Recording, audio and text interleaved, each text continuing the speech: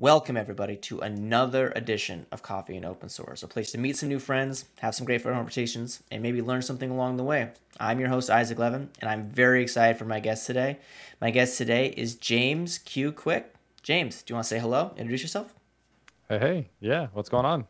I don't know what introductions to do anymore. I've done like some combination of developer, speaker, and teacher professionally for about 10 years now. So I think that probably kind of sums up all of my activities in three relatively simple words. But I'm also a staff developer advocate at PlanetScale. So I've done several years now, 6 or 7 total years of developer experience or evangelism or whatever. So it's a really cool balance for me of technical content, creating content, being technical, working with people, public speaking, and everything that comes along with it. So it's been a fun mix of not just writing code all day, but being able to tie in people and teaching to everything that I do as well. Yeah, I'd love to drill into a few things you said. One thing that's really interesting to me as somebody who is aware of you, aware of your brand, and aware of some of the great content that you create. Like you create content for work and also for, I guess you can call it pleasure, but it's also work, right? Because there's content creation is a ton of like. How often do you have to kind of marry that line between content creation that's going to be beneficial for the company that you work for and content creation that you find is beneficial for your own personal brand? Like, how do you kind of disseminate them? Yeah. Yeah, I get asked that question a lot. The first thing is that I'll never sacrifice my personal brand. My personal brand is the thing that's most important to me, honestly, because it's the thing that's going to carry with me outside of a job. It's going to carry from job to job. And to be quite honest, it's going to be a big factor in me getting jobs because if I have an Sure. audience, just like anyone else, it's going to be another thing that I can bring to the table, especially in developer advocacy and those types of roles. So that's the first thing is that I don't sacrifice on ownership of the content that I create on my channel. Now that doesn't mean that there's not overlap with the content to your point. So one of the things that I did early on after joining PlanetScale was do a video on my channel that I thought would do well. It was build an API with TypeScript and Express, and it uses PlanetScale as a database. And there's no reason Yeah. that working for a product that I believe in that I'm excited about, there's no reason that stuff can't make an appearance on my personal channel. And that's good for me because it's content I think will fit, and that's good for the company because my YouTube channel has a bigger audience than the company YouTube channel. So there's definitely some Sure. overlap there, but most of the stuff that I do specifically that includes PlanetScale in this case goes on the PlanetScale channel. So be YouTube, Twitch, or the blog. And then, yeah, occasionally you'll see some stuff on my personal. So first and foremost, I own all the stuff that I do in my spare time. I get to control all of that, but it is nice to find some overlap where I can spend some company time to produce content that's going to get some visibility on my own channels. Yeah, that's really fascinating. I mean, and I imagine also like the company that you work for is extremely grateful that you're, willing to, talk about them in multiple different mediums, which I think is great. I'd like to take a little bit of a step back and talk about kind of your origin story into tech. I think that might be some interesting for some folks. Is like, do you recall the particular moment in time where you came across programming or computers or anything? And you're just like, that's it. That's the thing that I need to do the rest of my life. Yeah, I got I actually gave a talk last night on basically career advice, navigating your career your way. And I got a similar question of like, when did you know this is what you wanted to do Sure. type thing? And the answer is like, I wholeheartedly didn't know. Senior year of high school, I was going to take an AP computer science class because some of my other friends had no idea what it was. But I was going to take it, except it overlapped with orchestra, and I was a 4-year orchestra student. So I took my fourth year of orchestra my senior year instead of AP computer science. And then I applied to college, got accepted to the engineering school at Vanderbilt, and they sent me a very daunting email of like, "Okay, you're accepted. Now, what do you want to study?" And I had no idea. I didn't like. I was kind of interested in physics, but I really didn't enjoy bio and chemistry, and I just didn't know what to do. And so, computer science, having almost no context for what it actually was, sounded the most interesting out of the options that I had. So I declared computer science. I had no idea what a career would look like. I had no idea that it was like a well-paying career, that it was a modern career with like awesome benefits and all. Like I had no idea any of that stuff. So I just did the traditional, like I was a major and I did the classes. But I think the thing that really clicked for me, I've talked about this a lot as well, is somewhere after sophomore year, I heard about someone building mobile apps, and I was like, "That's really cool. Like, I want to know how to do that." And so they gave me this book, like Android book, and I was going through the tutorials, and it was like to do stuff, and it was like boring, and I was like, I want to do something, like I want to make something that I'm excited about. So I kind of dropped the book, and then I just decided I would go and Google all the things I needed to along the Sure. way to build a Harry Potter trivia app. That's the thing that I wanted to build because I love Harry Potter. I've read the books many, many times and thought that would be fun to do. So I think that was probably the earliest moment of realizing that, like, not only am I here because I randomly declared computer science, but this is something that is really empowering. I can build stuff with it and I actually really enjoy it. And just to see something, in that case, an app actually shipped to the store, was like, really, I mean, you could build anything. And I think the kind of the follow up to that, two things. One, at Microsoft, I was around super talented people at Microsoft and the communities that I worked in, and I got super inspired by that. And then I took the web developer bootcamp course on Udemy by Colt Steele. You can get it for $10 when it goes on sale. And it's like an all encompassing, if you want to be a web developer, that's the thing that I say, like, go do it. And if you learn everything that's there, you can be, you're hireable, like, on the spot. So I did that, and that was just another reinforcement, specifically in the web development space, which I'd never done before. Of like, you can build stuff and you can ship it, and other people can see it and use it, and that's the most empowering feeling I think that I've had in being a developer. So that's the kind of thing that I think has stuck with me, just for the ability to create my own stuff, now create content, and then also thinking about, like, I could build a SaaS product at some time in the future when I have more time and really make my own path and whatever I want that to be.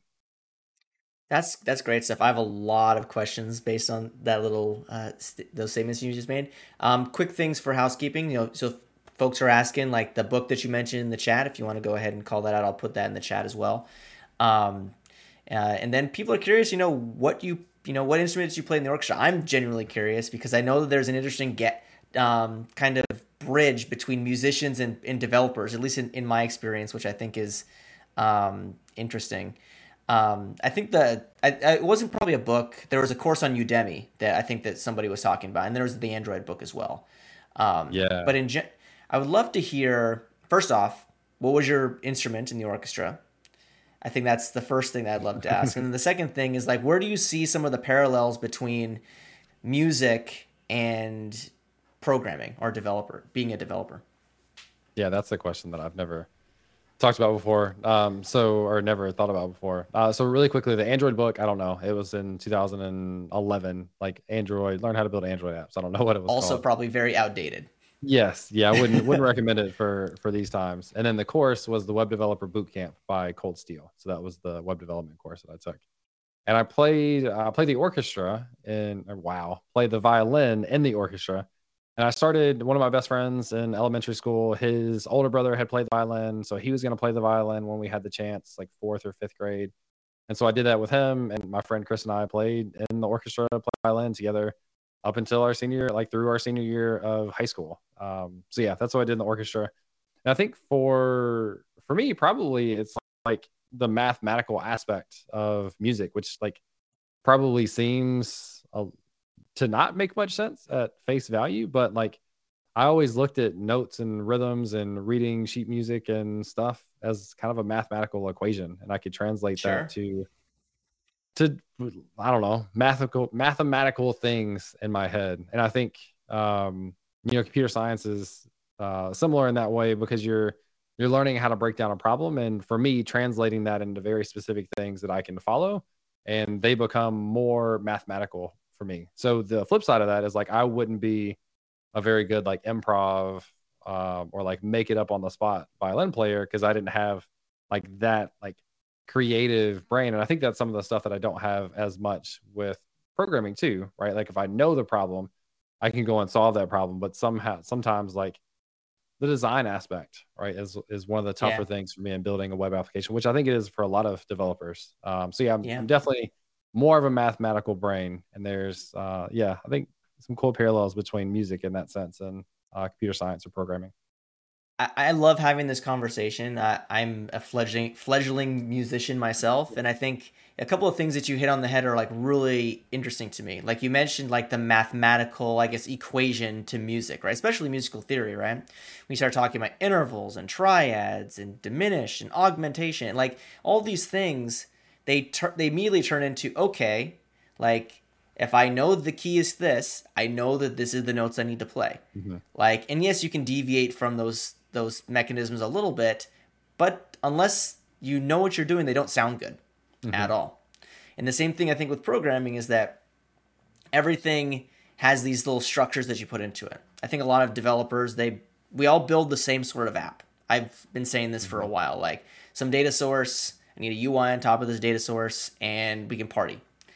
And I think the next level, which I think is what you're talking about, the thing that you might not have as much of, and I kind of agree, I don't have the same thing either, is like that artistic or creative ability inside of programming, right? I think writing algorithms is very artistic and creative, but from a visual medium perspective, yeah, like I'm not a graphic designer, I never will be, not because I haven't tried, but it's also very, very important to call out there are people that are way more skilled in that area. And so it's interesting to hear you say, like, there's this happy, like, I think in a lot of skills in general, they balance this mathematical versus creative or analytical versus creative kind of balance, right? And depending on which way your brain works, you kind of deviate towards one particular or the other. Yeah, and I part of that also is I try to change the way that I talk about myself in the other regards because I think it's easy to be like really self-deprecating about it and think it's like one way or the other, and Yep. it's like it's not the case. Like I think I'm definitely more inclined to the practical and mathematical side, but some of that is just me not appreciating some of the things Sure. that I've done, and like I think we all kind of struggle with this comparison thing of what other people are doing that we have a lot of respect for in any sports or music or programming or content or whatever, and then sometimes fail to appreciate the things that we're also capable of doing. So that's one of the things that I've tried to change a little bit too with myself personally is just the mindset and the way I talk about myself in the areas that I perceive myself to struggle in, and kind of Sure. look at them more as opportunities just to get better than to say I'm incapable of doing it. Yeah, I've been trying to kind of transition the problem or obstacle and turn that into opportunity, like Mhm. more positive mindset. I guess you could say optimistic mindset. It's hard though. Like I will say that Yeah, it is. it's quite challenging. Yeah. Another thing that you said a bit ago that I thought is, at least for me, really resonating is that I started my path to being a developer with like HTML, CSS, and JavaScript, right? Like I think a lot of people probably have. And I think the thing that captivated me the most about it was like how reactive the feedback loop is, right? Yeah. Like you put some elements on a page, you style them, and you do things, and then they immediately respond back with whether or not you're doing it right or not. And I think that especially now with the need to being so web oriented with how we build stuff, web and mobile oriented, to be fair, we open up this opportunity to have like far more like reactive experiences with the code rewrite. Like, and I don't know if you had the same experience. Like, if you talk to kind of the old school developers, like, you know, if you went to university or college, like, I went to the lab and I had my stack of punch cards, and then I came back the next day and I found out my program built. Like, I have tons of empathy for folks that learned how to write code in that environment because like I think being a developer with immediate feedback is hard. Imagine a developer with like hour long like delayed feedback, I guess you could say. Yeah, it's really wild hearing some of those stories. Like even more modern stories is people would run a build of an app like with code, like not physical punch cards, like 10 or 15 years ago. Some of the unit tests that I worked on as an intern at FedEx, I think originally before I worked on them took an hour and then ran in 10 minutes after that. And so it was one of those things where like while I was testing that stuff, yeah, I would kick off a round of tests and then go to lunch and come back and Yeah. see what happened. And it's so like defeating, maybe is the word. It's so defeating to have that come back and then be like, oh, it's something simple. Now I have to make this change and wait another Yep. hour. So it's really impossible to iterate that on that very quickly. But now as developers, I mean, we're like spoiled is not the right word because it's exactly where we should be, but everything Yep. has that feedback loop. Like even if you're just using vanilla HTML, CSS, and JavaScript. One of my favorite extensions in VS Code is the live server extension. As soon as I save, Yeah. as soon as I make a change and save it, I can see it in the browser. And if you look at frameworks, Svelte and Angular and Vue and React and Next and all these things, like they have automatic page refreshes on changes built Yeah. in. And Vite has taken that to the next step in ES Build and stuff behind that, behind the scenes. But like that feedback loop getting shorter and shorter just enables us to do more and more, to iterate more and more. I mean, I Yeah. remember if something would take 10 seconds to build, I'm like going to Twitter immediately because I can't just sit Yeah. here for 10 seconds, which is probably sad, but that was the reality for me. Yeah, well, I had a job. It was when I was fairly young. YouTube had just came out, and I remember, like, builds took a long time, running unit tests took a long time, and there was a guy that I work with who was always on YouTube. Like, whenever I walked by his desk, he had like YouTube open, and I just asked him, I'm like, so like, not trying to put you on blast or anything, but like, why are you on YouTube all the time? He's like, I'm literally like, I make some changes, I hit build, and I have to wait six That's it. minutes. Yeah. So I got enough time to watch a YouTube video. And Mhm. it's like, I mean, obviously the company probably wasn't super excited if they knew it, if they cared. Because I think in general, you talk about developer productivity, right? And like you mentioned, just a handful of tools and technologies to like, the sole goal is to increase developer productivity.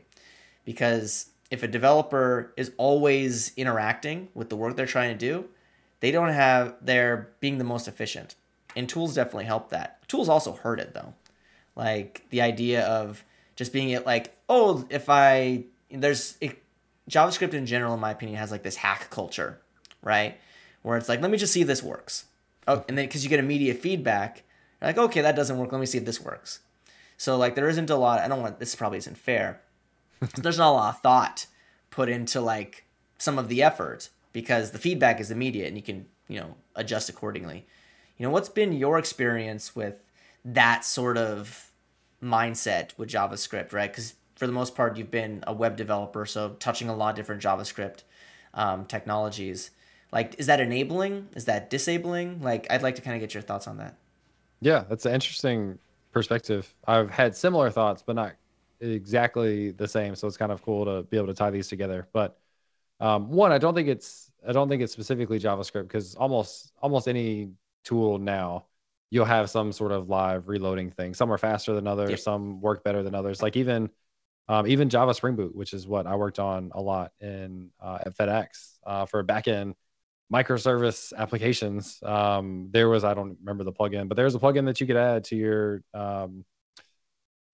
project to do the same kind of thing. So that sort of stuff definitely exists. But from a teaching perspective, one of the things that I call out for students and stop them immediately is this idea of exactly what you just said of, okay, it's not working. Let me take the first random guess I could do and try to apply that and Sure. see what happens. And my wife is actually going through some programming stuff now. And it's kind of an interesting balance for me of like being that like super practical teacher and also being a husband. But like immediately it's like she's trying to solve a problem and it doesn't work. And then she does this one thing. And I'm like, before you do that, like let's talk about Yeah. what it is that you're trying to solve, why you're looking, where you're looking, and try to address the problem versus just seeing what of the things that you've seen before will apply. And I think that's super important for people's learning experiences because if you get in that habit of just throwing stuff in, most likely what happens is you probably struggle to get it to work. But if you do, then you move on and don't actually know why it worked or what you did or what the Yes. concept was behind the scenes. So I think like definitely the feedback loop in JavaScript ecosystem is super, super good. I think it's probably a problem in other languages and frameworks as well. But yeah, I think it's super important to think about what problem you're trying to solve, why you're looking, where you think the problem is, and why you think the thing you're going to change is going to be the solution, and not just do the first thing that comes to mind and then run with it when it works, if it works. Sure. Well, I think too, one thing that's very interesting is that you have like this cost benefit analysis that you like have to go through. It's like, okay, this works, but it probably doesn't work as well as it could, or it might have, some weird edge cases that I haven't thought about. And you have to do that calculus in your head of determining like, is it worth trying to investigate this or just move on to the next story, right? As developers, everybody cares about how much work that we've gotten done over the course of the day. And if you spend, you know, 4 or 5 or 6 hours or days, like trying to figure out why one little thing doesn't work, that could lead to unwanted experiences, right? I had a colleague right when I was out of college. He's written books for O'Reilly, and he was a very, very good developer. Let's just say that. And I remember him looking at one line of code for 3 days, trying to figure out why it wasn't working. And like, this isn't something that he could just like Google to figure out the answer to, right? Like, this is something that's just not working the way he wants. And I remember when he finished it, he literally just left. He took the rest of the day off. He's like, I'm done. Like, Yeah. there's no more productive that I can be today, because that is the most productive thing that I'm going to be all week, is getting this one thing to work the way I want it to. And as somebody who kind of is teaching or instructing or helping that next generation of developers or people getting started, like, how do you kind of weigh that when you tell them, like, there's going to be a lot of pain in this job, but the benefits far outweigh the pain? At least for me, that's the only reason why I'm still around. Yeah, I think there's like the law of diminishing returns when you're early. Yeah. Right? Like this, I'm assuming this developer has a lot of experience, that is a good developer. There's to continue to build on your knowledge takes times like that, where it's like more time and deeper time invested in what you're looking at to take your knowledge to the next level.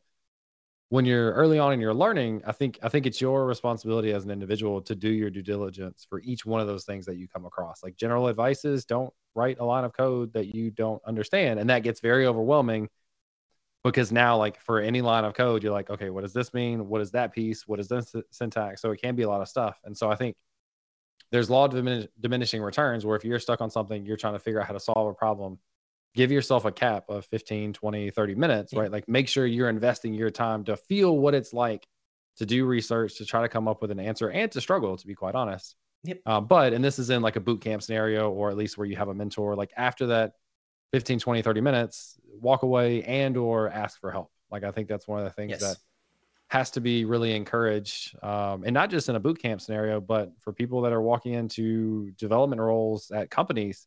A lot of companies don't have great support systems in place to handle that sort of conversation. A lot of people aren't like inclined to be teachers. A lot of Yeah.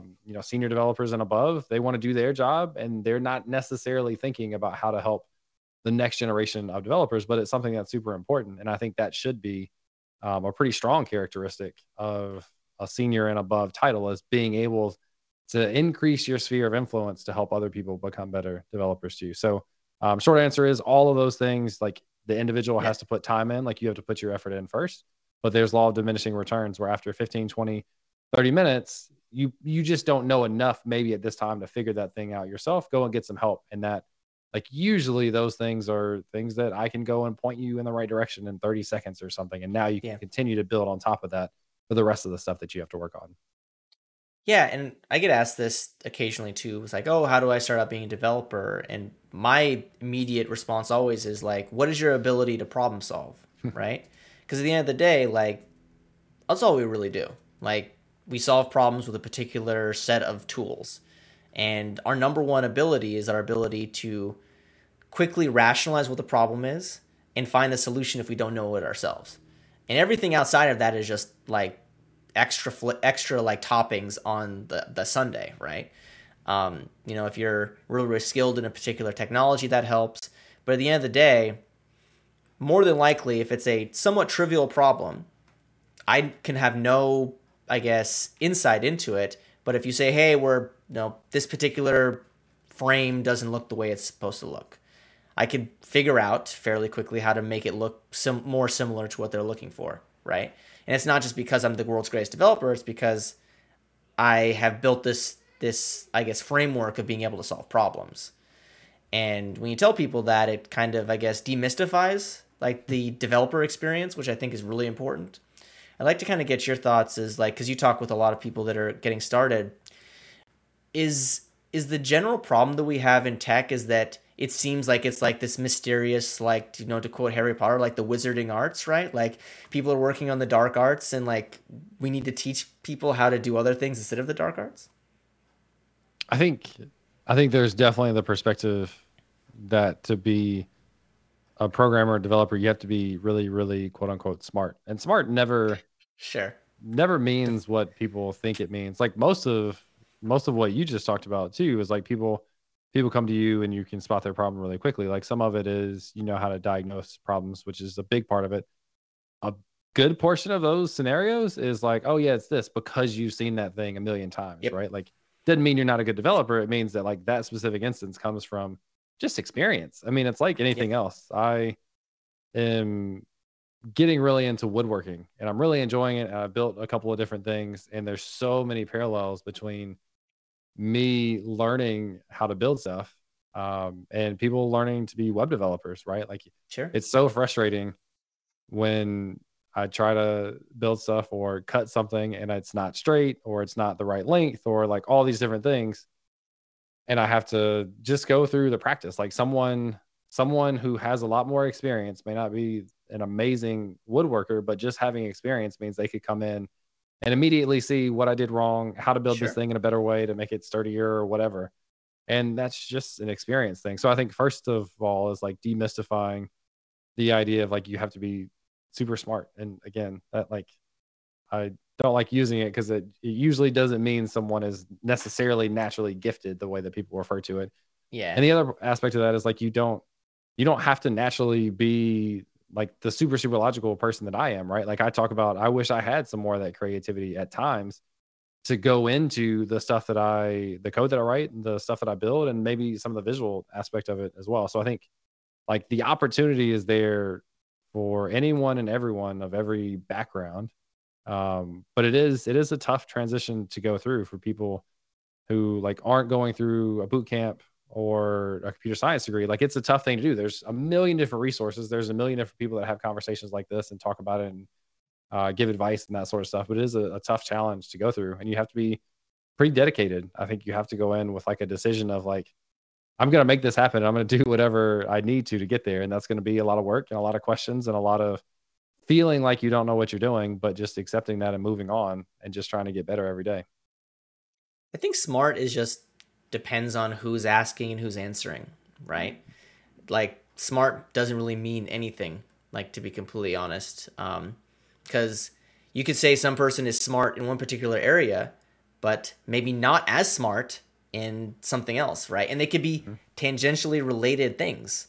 At the end of the day, too, anyway, I wanted to make a comment about woodworking, right? As somebody who thinks woodworking is like one of those stereotypical cliche like things that men do and that I can't do, I'm always very envious of people that can do woodworking. And my wife and I went to a dinner party of sorts with some friends last weekend, and there was two of my friends that are woodworkers, right?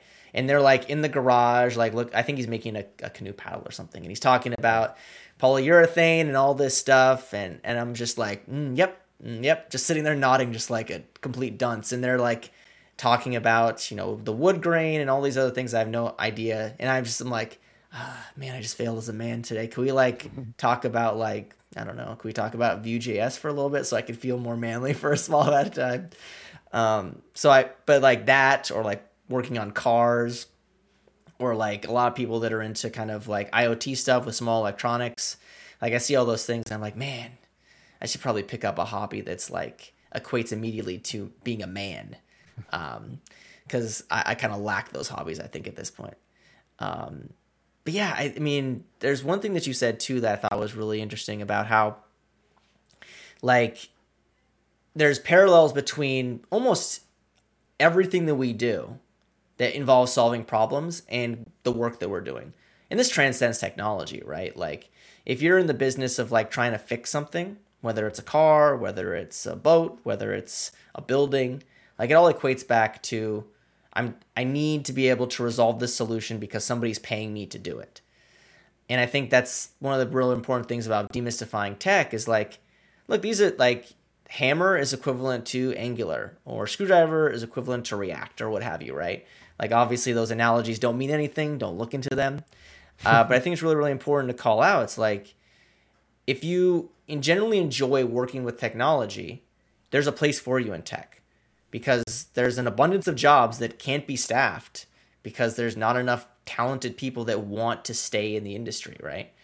And I'd like to kind of get your thoughts on that. Like, how do we bring more and more people into tech in meaningful ways to get them really excited and stay around? Yeah. I know it's a really loaded question, but I think it's all about exposure. And I think about like from a diversity perspective. And like some of it would be diversity, some of it would just be like whatever you're around that's not necessarily tied to diversity. But if you've never seen a programmer, if you've never met a programmer, if you've never seen someone who works on websites or who builds games or whatever, like you might be really interested in playing video games growing up.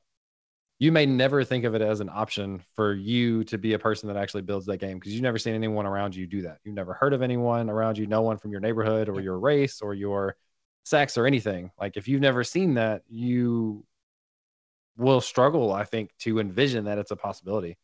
So I sure, think the first thing is exposure, and I think there's lots of really good organizations for all those different levels of diversities that are trying to get more exposure to people of different demographics to let them know yeah, that it is a possibility. That's and I guess again for me, like I just luckily stumbled into it, so there's some of that yeah, too. But also, friends of mine were taking AP Computer Science in high school, right? Like that was a class that I wanted to take because of them, and yep, that was just based on the people I was around. And so much of what I have done and what I've learned is just from being around people that were doing things that I had never dreamt of or thought of or sure, looked at as possibilities. So I think the exposure part is key. I think people are really outspoken about how we talk about tech and making sure that we're not talking about it in a gatekeeping way, and that hmm, we've already talked about it here. Like you don't have to be super smart, you don't have to be a mathematician. Everyone can do it. There's plenty of job opportunities. So I think the more we continue to shape that narrative of saying like there is an abundance of jobs. There's an abundance of really high paying jobs. There's an abundance of really high paying jobs that also have really good benefits and work life balance yep, and all these things. And do that in an inclusive way. I think that's the difference to just get more and more exposure. And then the more people, that are, I don't know how, I think we're probably similar ages. It sounds like, sure, yeah, um, but people that are our age that then go on to be parents and have children, and now their children see them and their job is to write code, or I've got nephews and they know that I write code for a living. Like now they're more exposed to seeing that as a possibility of something they could do in their career. So I think it's more exposure. It's adding and incorporating the diversity into that exposure, and then doing it in an inclusive way to say anyone and everyone can be a part of this thing.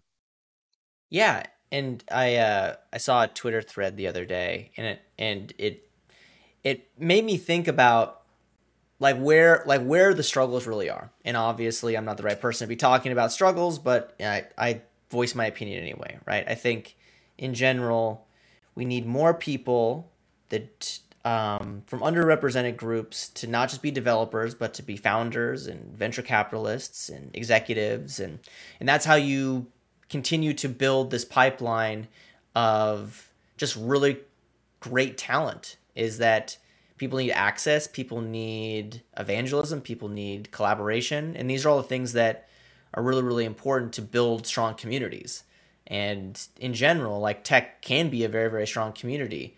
And you mentioned a couple of reasons as to why it's beneficial to be in tech. Like the pay isn't bad, the benefits typically aren't bad. So you have the opportunity to kind of, I guess, climb up that social chain if that's what your interest is, right? Yeah, I um, just think about a way of living, right? And the thing that I am most adamant about in my life and my career is work life balance. Like I have a Yeah, limited vacation, and I have had that at my previous job as well. And that's so huge for me because I never want to like look at my nephew is graduating from high school or college, or a cousin is getting married, or so something is happening, and I have to debate about doing that thing because I'm like out of vacation. Now I understand I'm sure. in a privileged position where I am and where I have been to have unlimited vacation. It's not everywhere, but it's much more common in tech. But that's the kind of thing like I don't want to miss out on that because of a job. And I feel like I shouldn't, right? Like I'm a professional. Sure. I do my job, I do it well.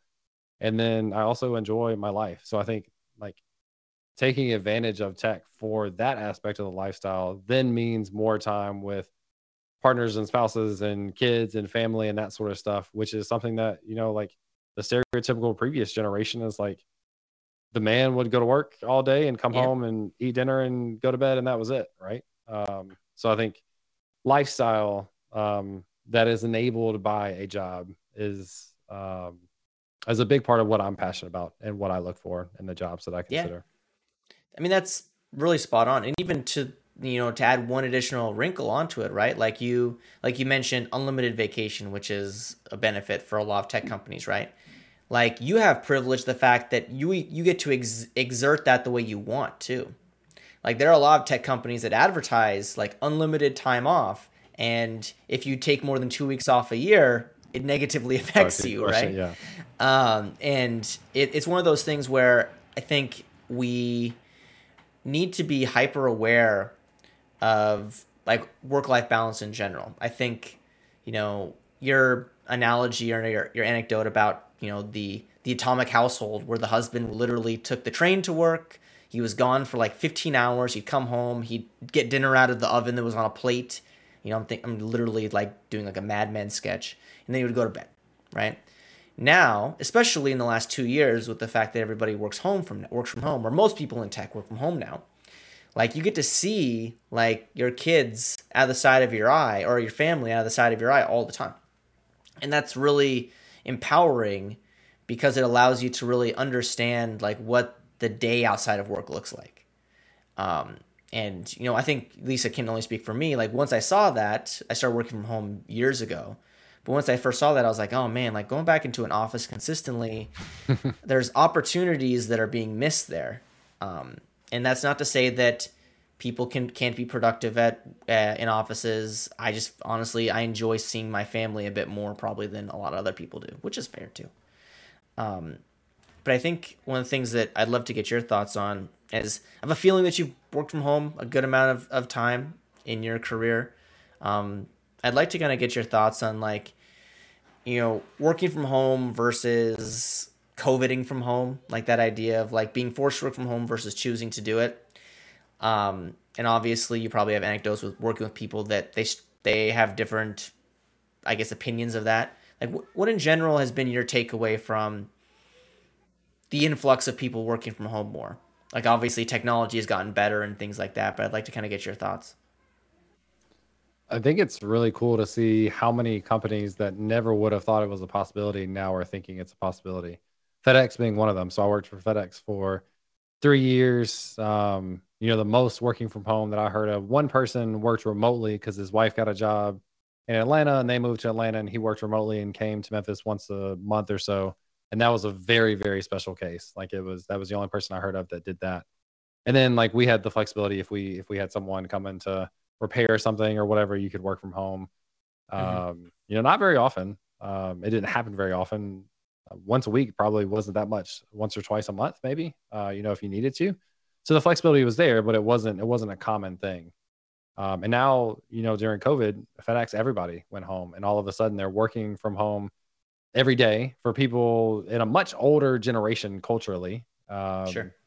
And still have been, successful with doing that. And I think it's been eye opening for companies like that have never considered that an option to now consider that an option. And I think there's mixed results. I was talking to a friend of mine at FedEx last night, actually. And he was saying, there's people that they miss being at the office. That's like, Yeah. that's part of their highlight. Like that's what they're used to. That's what they really enjoyed. And there definitely is an aspect for me of like, my perfect scenario is I work in the same city as where a headquarters is, Mm-hmm. and I go to the Yeah. office once a week or so. Like I love Yeah. the idea of that, and I'm in Memphis and I work remotely for companies completely, and I don't get that opportunity at all, which means I haven't met most of the people on either of my teams at Auth0 or Planet Scale in person yet. But I was at FedEx going to the office every day, and it was fine. It was okay, and I enjoy definitely from a learning experience being around developers and immediately being able to ask, what is this? How does this Yep. work? All those things. I think that exponentially increased learning opportunities for me. But at this point, I wouldn't trade it. Yeah. I wouldn't go back to an office on a consistent basis unless I absolutely have to. My wife actually has started working for Auth0, so now she's in tech doing events and sponsorships, and she's in the office across the hall. A lot of times she'll sit at that desk, so we work in the same Sure. office. We talk Yeah. about the same kind of stuff because I speak at conferences and we sponsor conferences. So we talk about a lot of that stuff together. Um, and that's just something I wouldn't trade. Like we love having all that time to be together, to take walks during the day, to go and walk the dog, to get out and Yeah. like go get lunch. Yeah, it's a special thing. So I think biggest takeaway is just like companies are more open to it in a way that they Yeah. never have been, just because they've had to and they've seen that it's worked relatively well. And so I think that just means more opportunity, more flexibility for people going forward. Yeah, I mean that's really spot on. I think also too, like the advantage that technology has created. Because I remember even like 5 or 6 years ago, like VPN was not an enjoyable experience for most people, right? And now you have all these SaaS solutions where it's like, oh, you need email in the cloud, cool, or you need document storage in the cloud. Like you don't need to be like inside of a network and have to be connected into everything, right? And also, like you mentioned, like pair programming, right? Like now there are tools that are really, really good for pair programming, right? And I think as you know, as the tools continue to develop, it only just enables people more to have options. Sure, there's this culture, but I think the cultural aspect has probably been negated by a lot of what the last 2 years has been. It's really, really hard for a Fortune 500, even any company, not a Fortune 500 company, say like, oh, we don't work really effectively from home because most companies are doing fairly well financially, right? Not saying every company did, went through COVID very well, but I think for the most part in tech, a lot of them did. Um, and I think that's only really compounded by people liking the additional flexibility and the ability to do things with tools. Um, and I think one of the things I would love to talk about too, as it pertains to like, um, some of the things you're doing is like this whole content creation and this brand building that you've done, right? Like, obviously, working from home has given you more time in the day to be able to build content that you find valuable, which I think is awesome. I'd like to get your thoughts too, as somebody who is navigating all these different mediums to create content. And obviously each medium has different strategies. Like what has been like the I guess the holy grail for you, or like the thing that like works really, really well for you as it pertains to building content? I think the number one thing for me is I just enjoy doing video content specifically. Yep. I have written a fair amount of blog posts, but it's not near as easy, to be quite honest. And it Yeah. takes me a lot more Yeah. time to do a blog post than it does a video, which is counterintuitive for a lot of people. A lot of people get really intimidated by being on camera and they'd much Yep. rather write and not be on camera. But for me, it's significantly easier to do video. So my priority for the last several years has been YouTube. Like it's great if in theory, I would do a blog post associated with every video that I do, but I just don't have the time. But I Sure. would do that for the extra exposure, right? Like cross promoting on different platforms and that sort of stuff. And we talked about this, like different people learn different ways. So some people like Yep. the video stuff, some people like written, but the number one priority I've had is YouTube. And a cool one recently is TikTok, which I've gotten more Yeah. into, which has been a ton of fun. And it's been a platform for me to get away from the instructional stuff and be more like developer satire and Yeah. humor stuff, which is a lot of fun. And it's funny because I'll post the same, like I'll cross post one of the TikToks to YouTube Shorts or something that's like funny, and people are like, "Why are you doing that?" And because they're just like they're not used to that from me on that platform, so Yeah. it's interesting to see the difference in expectations on platforms. But yeah, I do video content weekly. We're now doing the Compressed FM podcast. My co-host Amy and I. This has been a big one for us. I had always kind of wanted to do or like the idea of a podcast, but just didn't have time. So by partnering up, we've been doing the podcast now for almost a year, which is pretty amazing. So that's been another medium that I've enjoyed, just getting to talk to her. And we're starting to bring on guests now for a second episode a week. So that's a lot of fun for me to just learn from other people. I mean, similar to what you're Yeah. doing here, have people on to show you cool products or talk about stuff they built. So yeah, so mainly YouTube, um, TikTok, and the podcast is where I Yeah. spend a lot of my time in terms of content. I honestly feel like, and this isn't a knock on people who write blogs, because I think some people are really, really good. My fear always has been with writing blogs is that the second I hit submit on the blog, that turns into an artifact that's probably going to get outdated within the next like week. And I have a much harder time going back, just remembering going back and updating blog posts or marking that there might be outdated. With videos, at least this is my opinion, like if I do a demo video and throw it out there, people can look and see the date and be like, oh, that might not be accurate anymore because it's 3 years old, right? Not saying that people have the same insight that I do as to look at the date of videos, but I think in general, like videos and streaming and even podcasts to an extent have the life cycle expectation is smaller. With a blog post, for some reason, like people will see a blog post from like 6 years ago and think it's still accurate.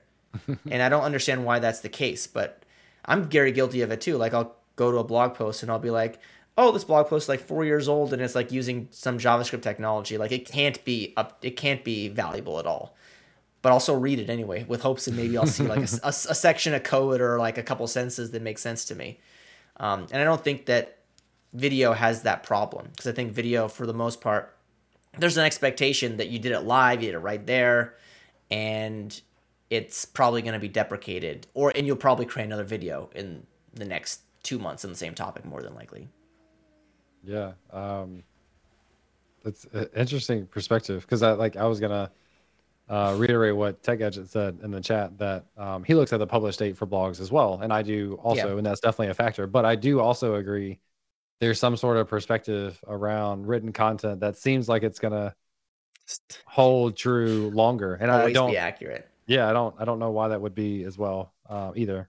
But I do look at the dates for those, so that would definitely be an influence. One of the things to consider with video, especially on YouTube, is you don't have the ability to go back and make like a minor change. Like you can't go Yep. in and edit 30 seconds to change it to something else. Like even if it's just a package version with a blog post, you can go in and add a little note. Make sure you have package Yeah. XYZ and above, version number and above.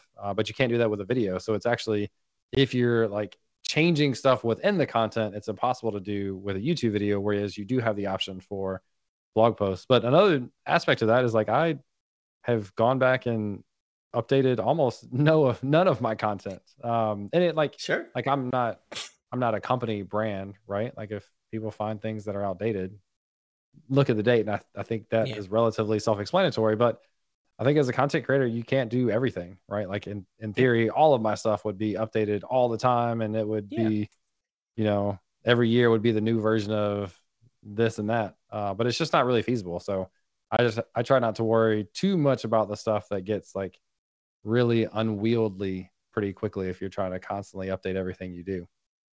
I think, at least in my opinion, update isn't the right approach. Like new content. Hmm. Because if you are, like, let's say, for instance, using your example of like, oh, maybe this version, like there's a version change that you need to address, right? It's much more beneficial for your audience and even for yourself to just build a new piece of content that's centered around that version, other than trying to make an update to an existing content which had a different theme, maybe a different voice. You're probably going to be far more successful and authentic just creating some content that's net new that's around that particular topic, even if it's just a minor version increase of some Hmm. software. There's probably more in that minor version that matters than the update that you potentially make to some older video. That's my opinion. um, but I think in general, like with videos, and maybe it's just, maybe you and I are in the same boat, like I much rather would get on camera for an hour than write a blog post for an hour. Like Hmm. maybe that's just me. I can't really explain it. Yeah, it's just easier for me to communicate speaking like on video than it is to communicate in a blog post. Like I get so frustrated when I can't find the written words to get across what I really want to. Yeah. And I can change that so easily. And I can do a retake so easily with video. And I like, someone comments on something earlier about scripting. I've never scripted, like almost like 1% of the content that I do is scripted on YouTube videos. Like almost always it's like I know I need to cover these things and I go in and do those. And I think for me it helps keep it natural, right? Like natural to my voice and interactions I have with code and debugging and problems and things that I solve. So yeah, it's just easier for me. It's harder for me to find the words when I'm writing and to feel like I sound good when I do it. Sure. Plus, I feel like you're able, and maybe this is again an issue that I have with writing. I'm not saying that I don't enjoy writing, it's just I enjoy very much this medium more. I feel like you can be a bit more authentic in this. Like, especially like if you're doing things like demoing something, like maybe you have an instructional video on how to do something. If you make a mistake, you make a mistake and you move on, right? Like if you were to like in a blog post like show a screenshot of like some code that you wrote that doesn't work, and they're like, oh, that wasn't like like the it doesn't transcend in the written word, right? The written word is expected to be kind of like picture perfect, or at least picture perfect based on somebody's opinion. Um, I do think one thing that's interesting, especially about your content, uh, that I've been such a fan of, is that there's always kind of like an assumption building to it. Like you never just go off into like the particular piece of content immediately. Like you always do intros, you always do like you level set and you build kind of the foundation what's needed. Is that kind of akin back to, you know, your instructional kind of background and your interest in kind of helping that next step? Is like, because I know a lot of people just go in there and it's like, oh, this is how I do this in React, and like there's no real setup. But your content doesn't really do that. Is that purposeful, or is that just kind of how you structure building content anyway? It's definitely purposeful. I feel like I don't do as good a job sometimes as I would like to. And part of that is because I don't spend a ton of time on individual videos Yeah. for YouTube, especially. Like it's so difficult to maintain consistency, and that's where a lot of people fall short. Is they create a video, it takes them a long time, and they want it to be perfect, and then they struggle to create the next one because they spent so much time and energy making the first one perfect, Yeah. or the third one, or like whatever. So that's one of the things. I am not the most prepared for videos. I don't have the most polished videos. I don't script. I don't have the best editing. And sometimes that leads to I don't have the best, from my perspective, the best intro and setting expectations. But that specifically is something that I do focus on. So at some point, I feel like I Yeah. can do better. But I definitely want to make sure that people have context when they're watching the video of what they're getting into. Because then, like, if you set unrealistic expectations, or if you don't set expectations, you're going to have more and more people not enjoy your video and run away and not come back. So you want that Yeah. experience for people. Like if it's super beginner, don't let advanced or senior developers like waste their time. You know what I mean? Like set that Yep. expectation. Like you may know a lot of this stuff. If so, go ahead and do something else. Like don't be Yep. upset that you wasted your time watching the super Sure. beginner video, or vice versa. If you're a beginner, don't you may not be ready for this level of depth in this content. And I think a lot of that is influence, one, by just having created so much content and seeing comments and feedback and stuff on videos over the course of 10 years. The other aspect of that is teaching in-person boot camp and virtual boot Yep. camp, and knowing that everything that you share or teach, cover, has to have context for people to get them in the right mindset for what you're about to do. So Sure. yeah, it's definitely something that um, is part of the process for me in creating video content. Plus, I think it's probably helpful for you too. Like you mentioned that you don't like write scripts, or you don't like. I mean, I imagine when you build a piece of content, you have a general outline of what you're going to talk Mhm. about. But like, it's probably very impactful for you to like, okay, I'm going to talk about this, and here's why I think it's important, right? Otherwise, you might run into a problem with like, okay, in the middle of you recording a video, it's like, oh, why am I doing this again? Like, is Mhm. there a particular reason for me to need? Like, is there some cool technology that's coming out or whatever, right? Like, because I think at the end of the day, developers, in my opinion, feed off of energy. Like, and I think that if your content, see, like if the content that you're building, you seem like you're actually enjoying building the content, people will continually come back. I haven't seen very many content creators who have been successful being very monotone and boring. Um, Not to say that they're not out there, I just haven't found them. And if I did find them, I probably wouldn't enjoy them as much. Um, because I generally want to feel like I'm part of the conversation when I'm consuming content. Um, and I think that's one of the things that you do a really good job at too. Also, like the fact that you are, in my opinion, you're very communicative with your audience, right? Like commenting in YouTube videos, replying on YouTube videos, talking on Twitter with folks, and all the different permutations of that.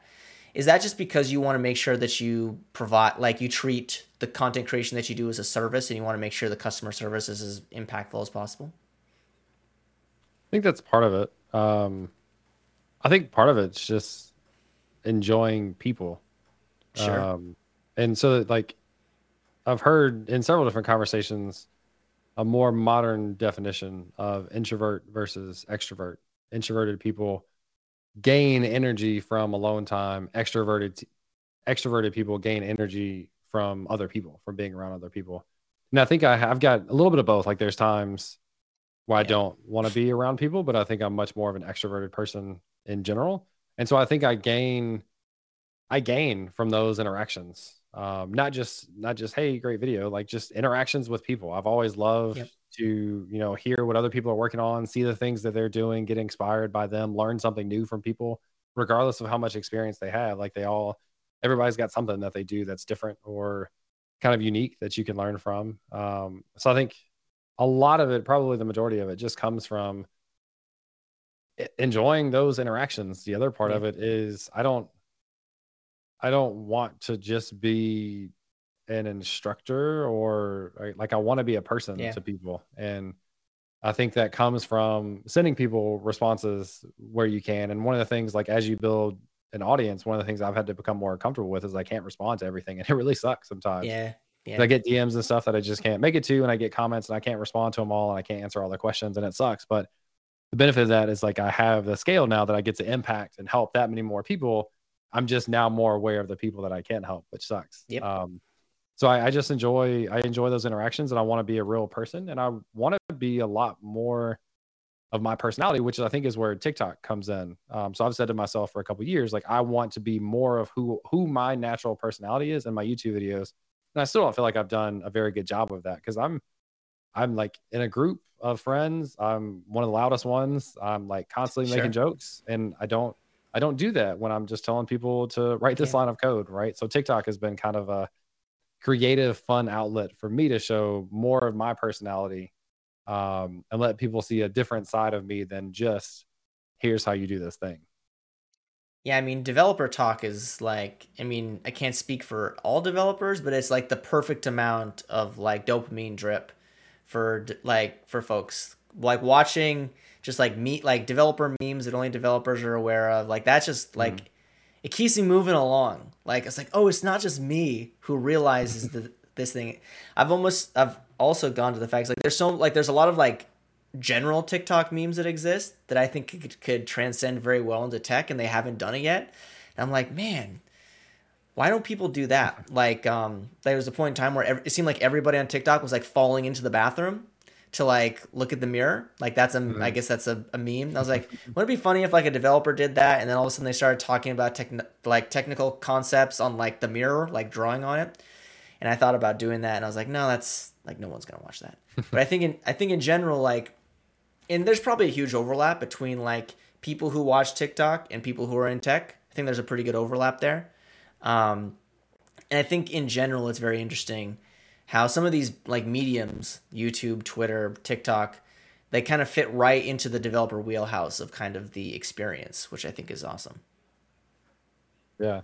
Tag Gadget in the chat mentioned Cassidy Williams and her Yeah. memes and her videos. She's a huge inspiration for me. Like Yes. she's specifically one of the people I look up to in that type of content of again just being more than just a developer, right? Like being a personality and being able to um I don't know, have fun with the stuff that she does and make people laugh. And that's the sort of stuff. Like if people were considering buying a course for me or a paid product or something for me, there's a different reaction for someone who has just followed a tutorial versus someone who's engaged in one of my tweets where I talk about running or woodworking or something more personal. Sure. So I think Yeah. offering that side to people, like if it's just a selfish perspective, makes for better customers, which is not why I do it. But people are more inclined to believe in the stuff that you do if they know more about you as a person. I'm the same way with music, right? Like I don't particularly have an interest in going to a concert for someone's music who I haven't like listened to the point of I can associate part of those lyrics with things in your life. Like I feel Sure. like I know more Yeah. about you and why you did this thing because I did some research and I know about it, or I paid attention to the lyrics and I know more about it. Like I'm gonna have so much more fun at that concert than just the concert of like some music I've heard and I know of, but don't like really, really get kind of invested in. Yeah. I mean, it's all about authenticity, right? Like, using Cassidy as an example, like I think she's one of the most authentic people in tech, at least least her persona online seems to be authentic. It could be a complete charade, who knows? But I think I doubt that's the case. But also, like, you know, your example in music, right? Like, I think everybody's been to a musical. If you go to a musical concert, everybody's been to a musical concert where it's like some act who is just playing music to make money, right? And there's other acts that will be truly authentic and enjoy the experience of performing live for their audience. And I think that's one of those things where, you know, you resonate and build fans the authentic way. It's either that or you're a band that literally has put out like a million famous songs and people just go to hear those songs and they'll go home. That's definitely a thought as well. But in general, like, if you go to like a smaller venue with a smaller band performing or smaller artist performing, they're very engaging because they have to build that authenticity relationship with their audience, or else people won't come to their shows. I think that's one of the things that, as we're about to wrap up, that I really appreciate is that it seems to me, as somebody who doesn't know you very well, other than as a content creator and I consume that content, you seem to be very authentic. Whether you agree if that's true or not, you kind of mentioned that you're not the same as you are in person as you are on YouTube, but I can definitely tell that you care. And I think that's the most important thing to take out of all this is that, like, people will continue to come back if they feel like they can connect to you on some level outside of just watching some video. Yeah. Yeah. That's always my number one thing. If you hear me talk about Deverell, especially, it's earning trust and being authentic with the community. And the aspect about me not showing as much of my personality in YouTube videos as I would like doesn't at all come from a place of like hiding it. I just don't know quite how to factor it in, right? Because people are just looking for mostly like, I want to know how to do the thing, and they may not want all this extra stuff. So yeah, I think it's really important for me to share all the things with people, the struggles that I have, the good things, the extracurricular, like all the things. Like, I want to be a person where people meet me and they're like, oh, like I kind of feel like I know this person because I know enough about the things in addition to just he works here and he does YouTube videos. Yeah, no, that's I completely agree with all of that. So we're at the top of the hour, and I want to be, you know, mindful of everything, and I want to thank you, James, for coming on and chatting with me about tech and all sorts of interesting stuff. One of the last things I like to ask my guests when they're on the show is if you can describe the community of technology, open source technology, whatever you want to call it, you know, and you only had one word to describe it, what would that word be for you?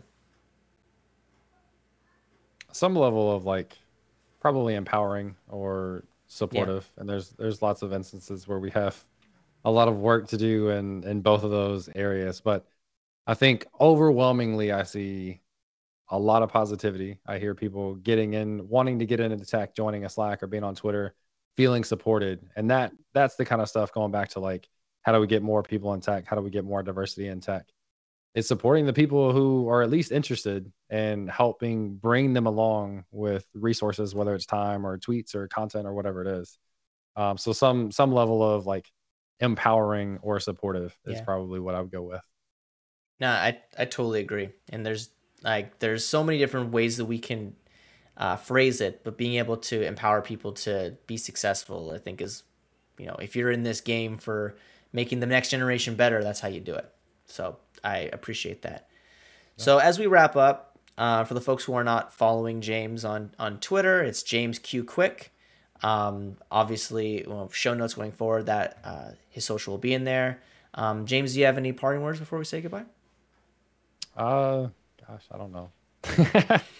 You talked for an hour. That's enough. Right? I know that's all I got. Yeah. I don't know if people have questions or anything or want to follow up and ask a question. I don't know. Feel free to reach out to me on Twitter. Feel free to reach out. Yeah. Awesome.